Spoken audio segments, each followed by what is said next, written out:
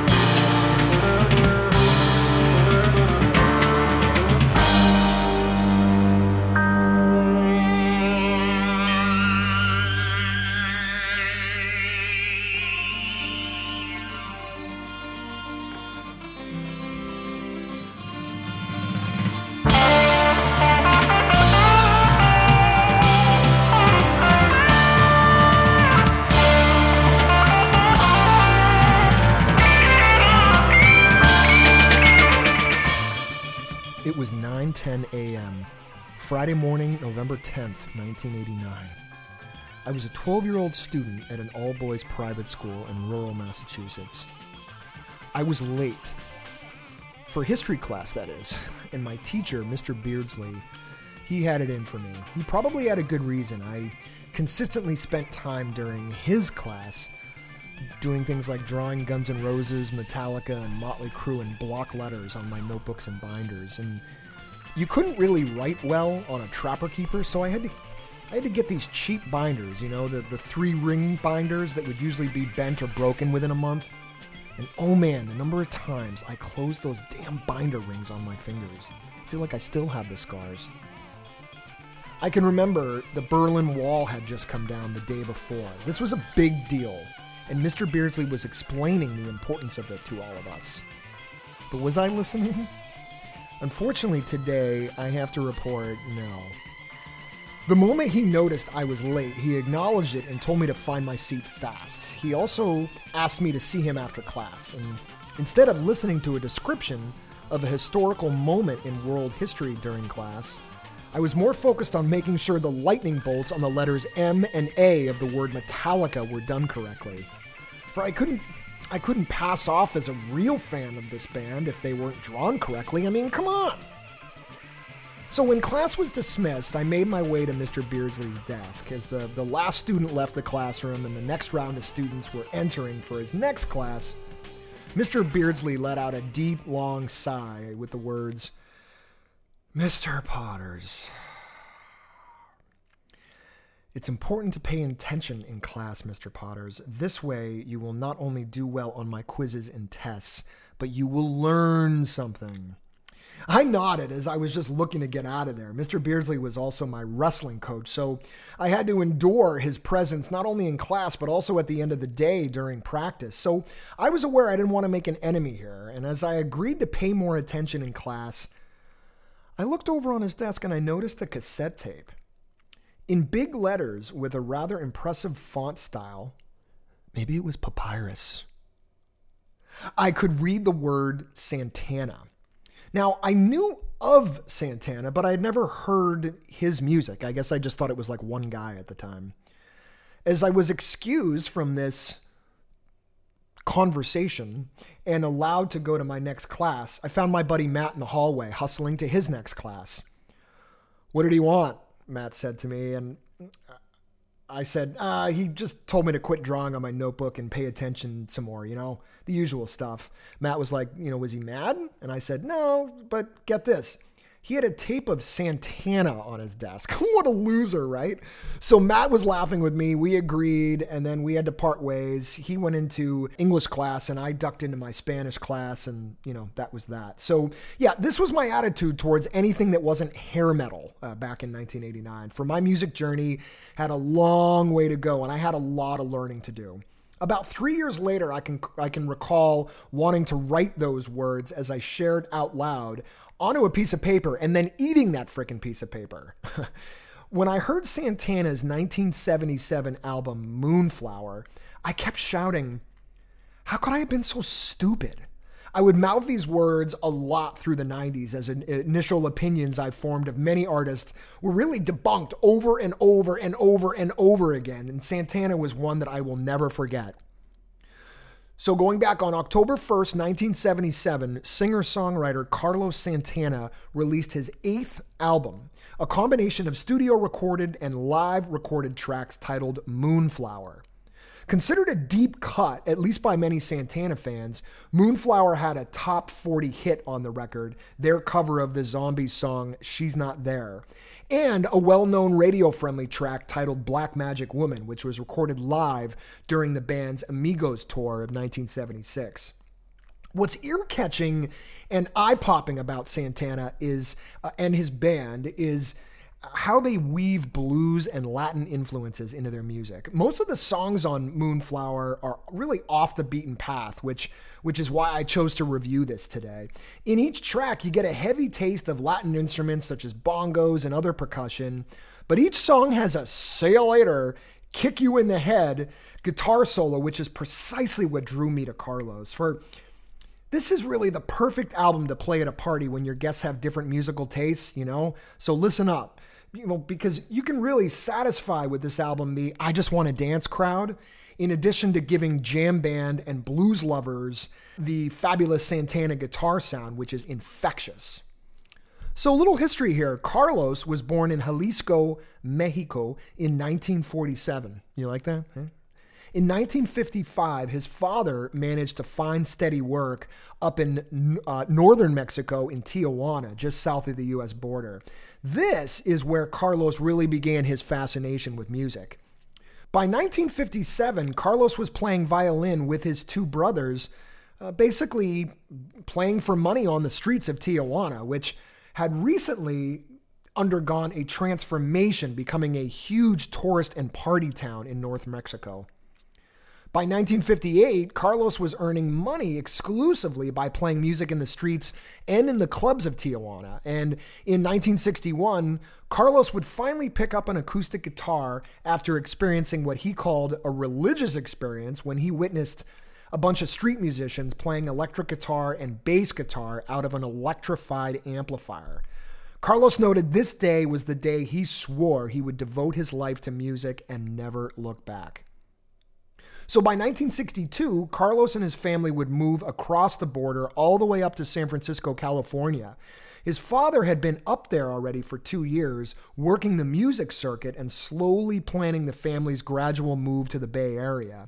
And for Carlos, this was perfect because if it weren't for this move, we might have never heard of Moonflower or Abraxas or a legendary performance of Soul Sacrifice at Woodstock in 1969.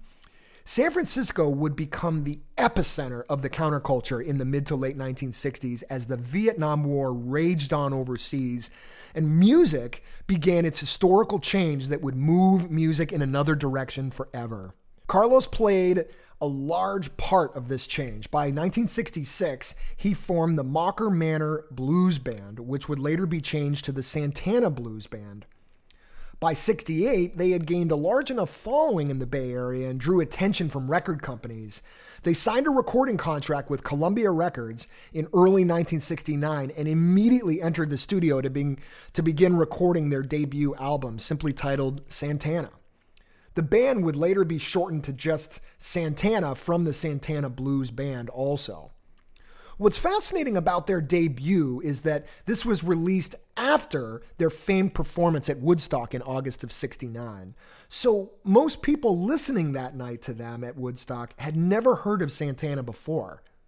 So guys, if you haven't, and there must be some of you out there, you must watch Santana's performance at Woodstock, especially Soul Sacrifice, as this performance will go down in the pantheon of rock performances. Not to mention, you must check out the whole Woodstock movie in its entirety. It's life-changing. So that leads us back to 1977. Carlos is now well established. He's already released what may be one of his strongest albums, Abraxas, and they put out their second sort of live album. I say sort of because Moonflower had a mix of studio and live tracks, really making it more of a compilation album. So I'm walking through my local record store in 1991 when I spot the album cover of Moonflower. The cover is a photo taken by Japanese photographer Yoshikazu Shirakawa and depicts a wide mountain range covered by rolling clouds, almost as if you're viewing this from an airplane or atop a large mountain peak. It's unclear whether the sun is either setting or rising in the picture. Nevertheless, the photo caught my eye immediately, and without any knowledge of the tracks listed, with the exception of Soul Sacrifice and Black Magic Woman, I grabbed this double album and proceeded to the checkout counter. So the album opens with Dawn Go Within.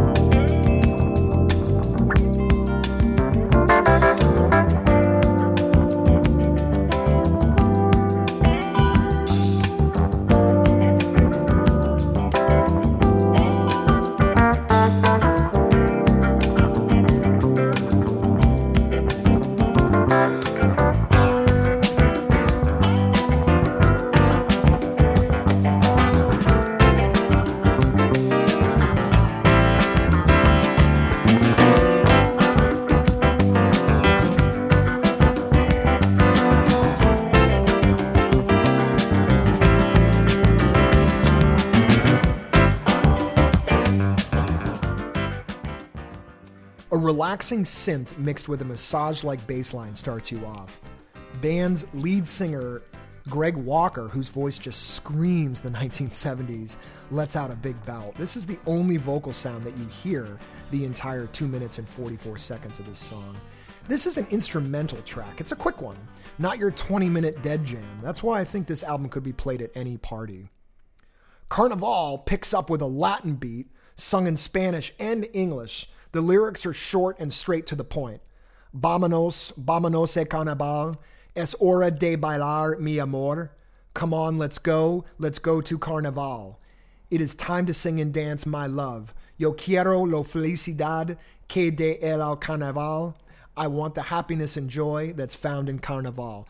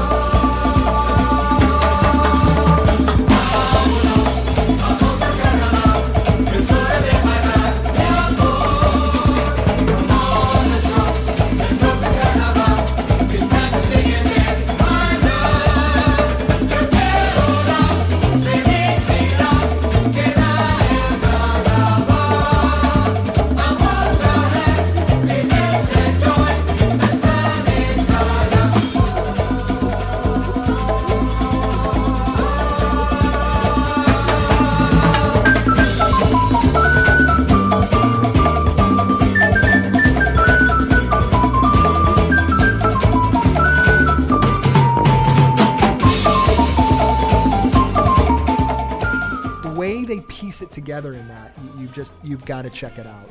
It's wonderful. What's great about this song is the build-up to the reason why Santana is so special.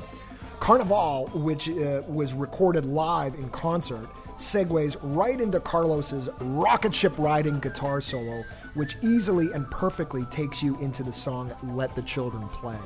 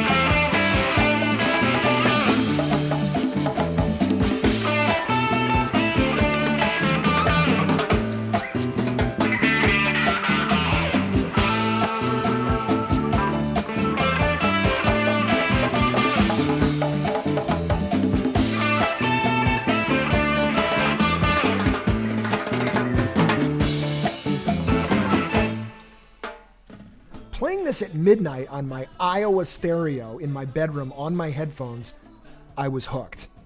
1.5 songs in, Carlos was my guy. He was my new obsession. I would later see him in concert a year or so later, fully transformed by that time into a diehard Santana fan. Oh, if Mr. Beardsley could have seen me then. At some point, unbeknownst to me, Let the Children Play becomes the song Jugando. You don't even realize it. It's a smooth segue that just organically happens. Those are the best, aren't they? When one song just morphs into another and you don't even realize it. I'm of the mindset that not many bands can do this well. I'd have to say the Grateful Dead are probably the kings of this. And if you think I'm lying, just listen to how they melt Scarlet Begonias into the song Fire on the Mountain live in concert. It'll melt your brain.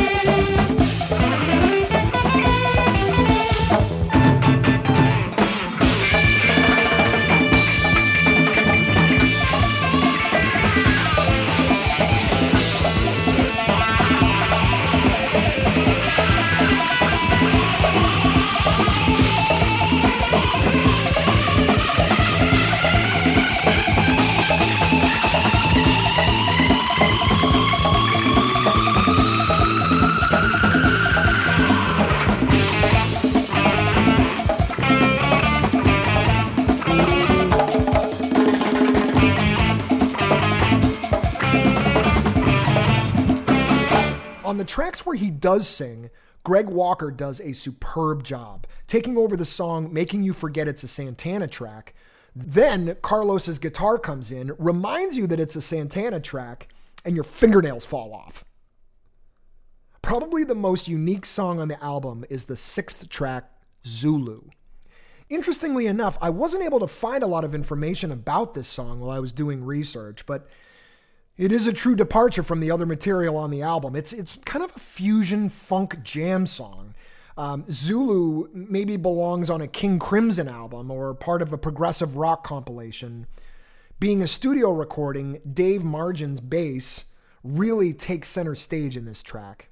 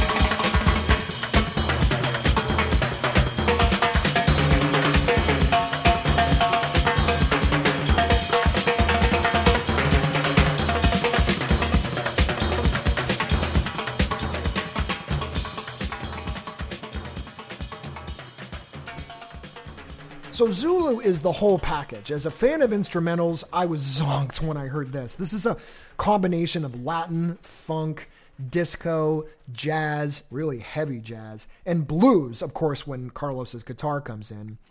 And this one also just screams the 1970s. You know what? You guys know what I mean when I say screams 1970s? Just listen to it and you'll know what I'm talking about. I felt like I was wearing white bell-bottoms, dressed like Dirk Diggler, getting ready to go to a disco pool party in the Hollywood Hills in 1977 when I first heard this song. For the radio-friendly fans, Black Magic Woman scratches that itch, with the rhythm-driving bass guitar played by Pablo Tellez, who played on all the live tracks for Moonflower, and Greg Walker's 1970s "I'm about to give you a massage, so sit back" type voice. Of course, the track turns into a huge jam that during many live shows, Carlos has stretched out forever. On the album Moonflower, he only stretches this version of Black Magic Woman to a modest 6 minutes and 32 seconds. This is just an exceptional song, so if you're not understanding Santana at this point, stop this podcast because you never will.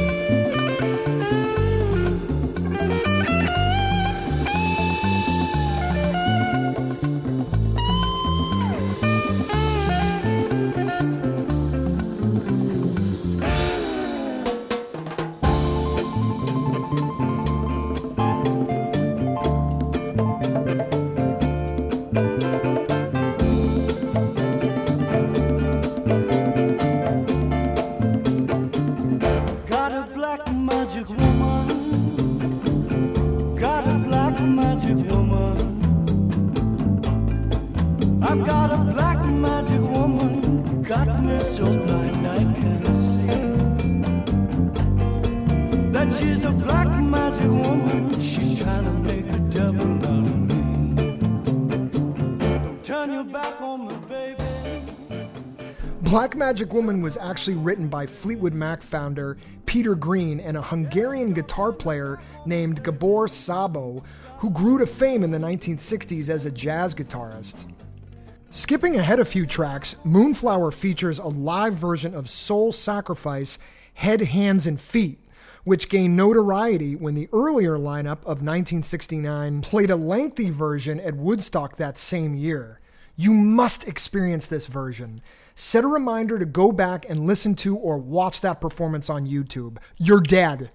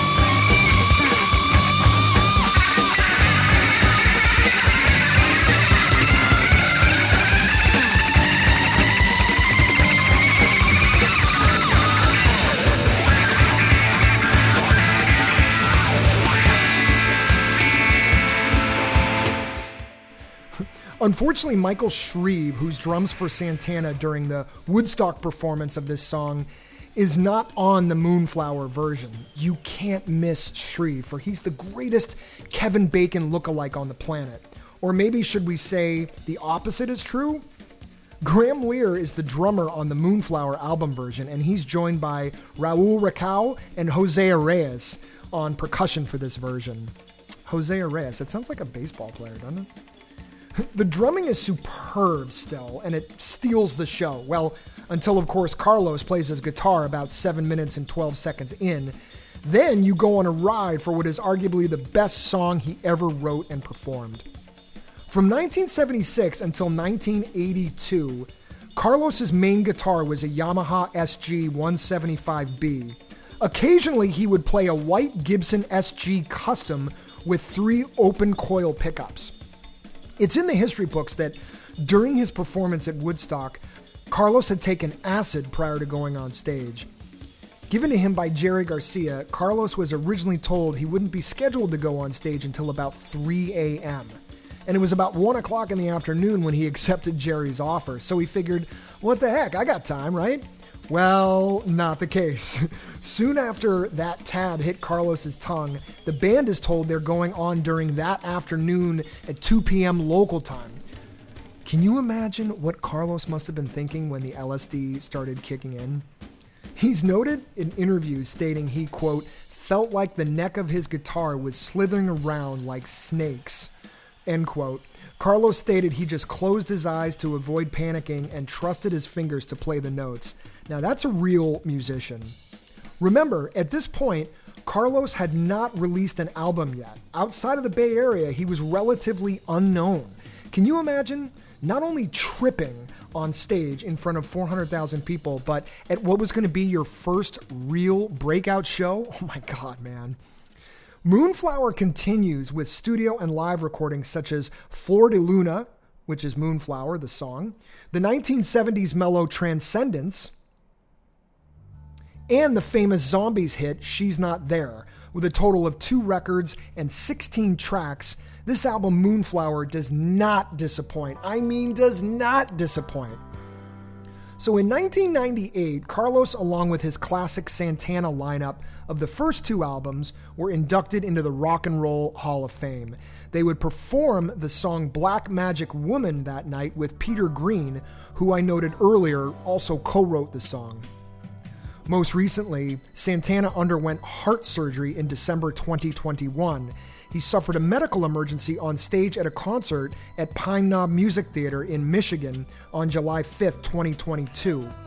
The actual medical issue was not disclosed to the public. Carlos apparently was able to gain consciousness while being helped off stage. His publicist later noted that Carlos collapsed from heat exhaustion and dehydration. You gotta stay hydrated, guys. He was transported to a local hospital and would recover fairly quickly. But just 3 days later, on July 8th, Santana's management company announced that he would postpone his next 6 concerts out of an abundance of caution for the artist's health. So after 50 years recording and more than 60 years performing, Moonflower is arguably Santana's strongest album. And at age 75, Carlos and his Santana band are back on the road after pausing for only a few weeks as I'm doing this review in August of 2022. After listening to his most recent album, 2021's Blessing and Miracles, Carlos clearly still has the ability to rip on his guitar and play some exceptional music for you. If you want to catch his remaining shows for this summer, you can get his tickets for the current tour by going to www.tour.santana.com.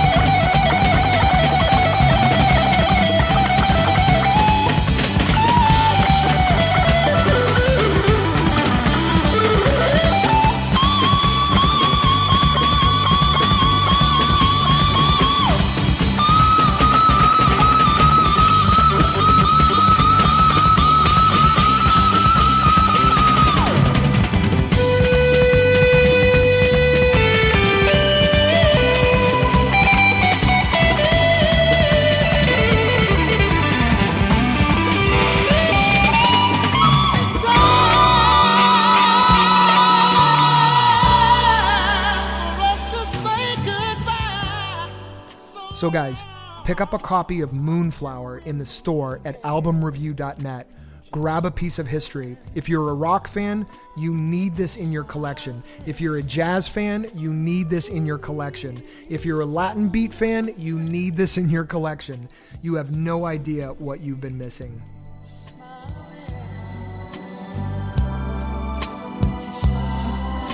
Keep smiling.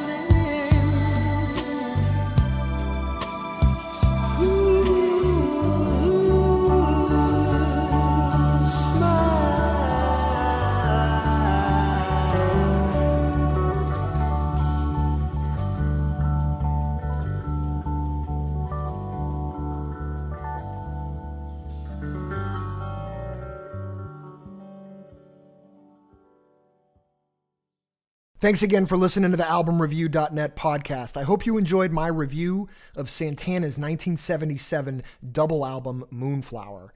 If you're interested in any of the books or albums I've discussed in this episode or previous episodes, go to albumreview.net and pick up a copy of your own. Listen to all my podcast album reviews at albumreview.net by clicking on the podcast tab. Gee, go figure. They can also be heard wherever podcasts are available. Please follow the show on your preferred platform so you can get regular updates on new episodes. And also, guys, I said this at the top of the podcast, if you guys would be so kind as to pop a quick review or rate the podcast, that helps move the needle and get the word out there. Also, I do want to hear from you. I haven't, I got a huge uptick last week, but I haven't heard from many folks this week. I do want to hear from you. Please email me your feedback, album review requests, or any questions you might have to gpotters@albumreview.net. That's GPOTTERS at albumreview.net. If you'd like to get regular updates on reviews, interviews, product, and music news, go to the homepage and join the mailing list. Also, you can stay tuned for updates on Instagram and Facebook. You can find me at albumreviewnet, and just keep refreshing your podcast. Just read and listen. Well, week 6 of recovery since I broke my fibula in 2 places and my tibia in 1. The hardest thing has been the mental part, guys. Laying in bed week after week, eating my meals in bed.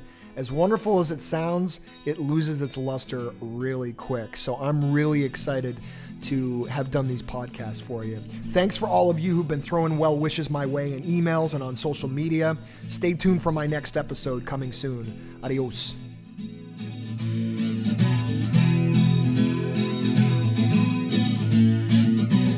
Take a trip down by the highway. Take a trip down by the highway. Take a trip down by the highway. Take a trip down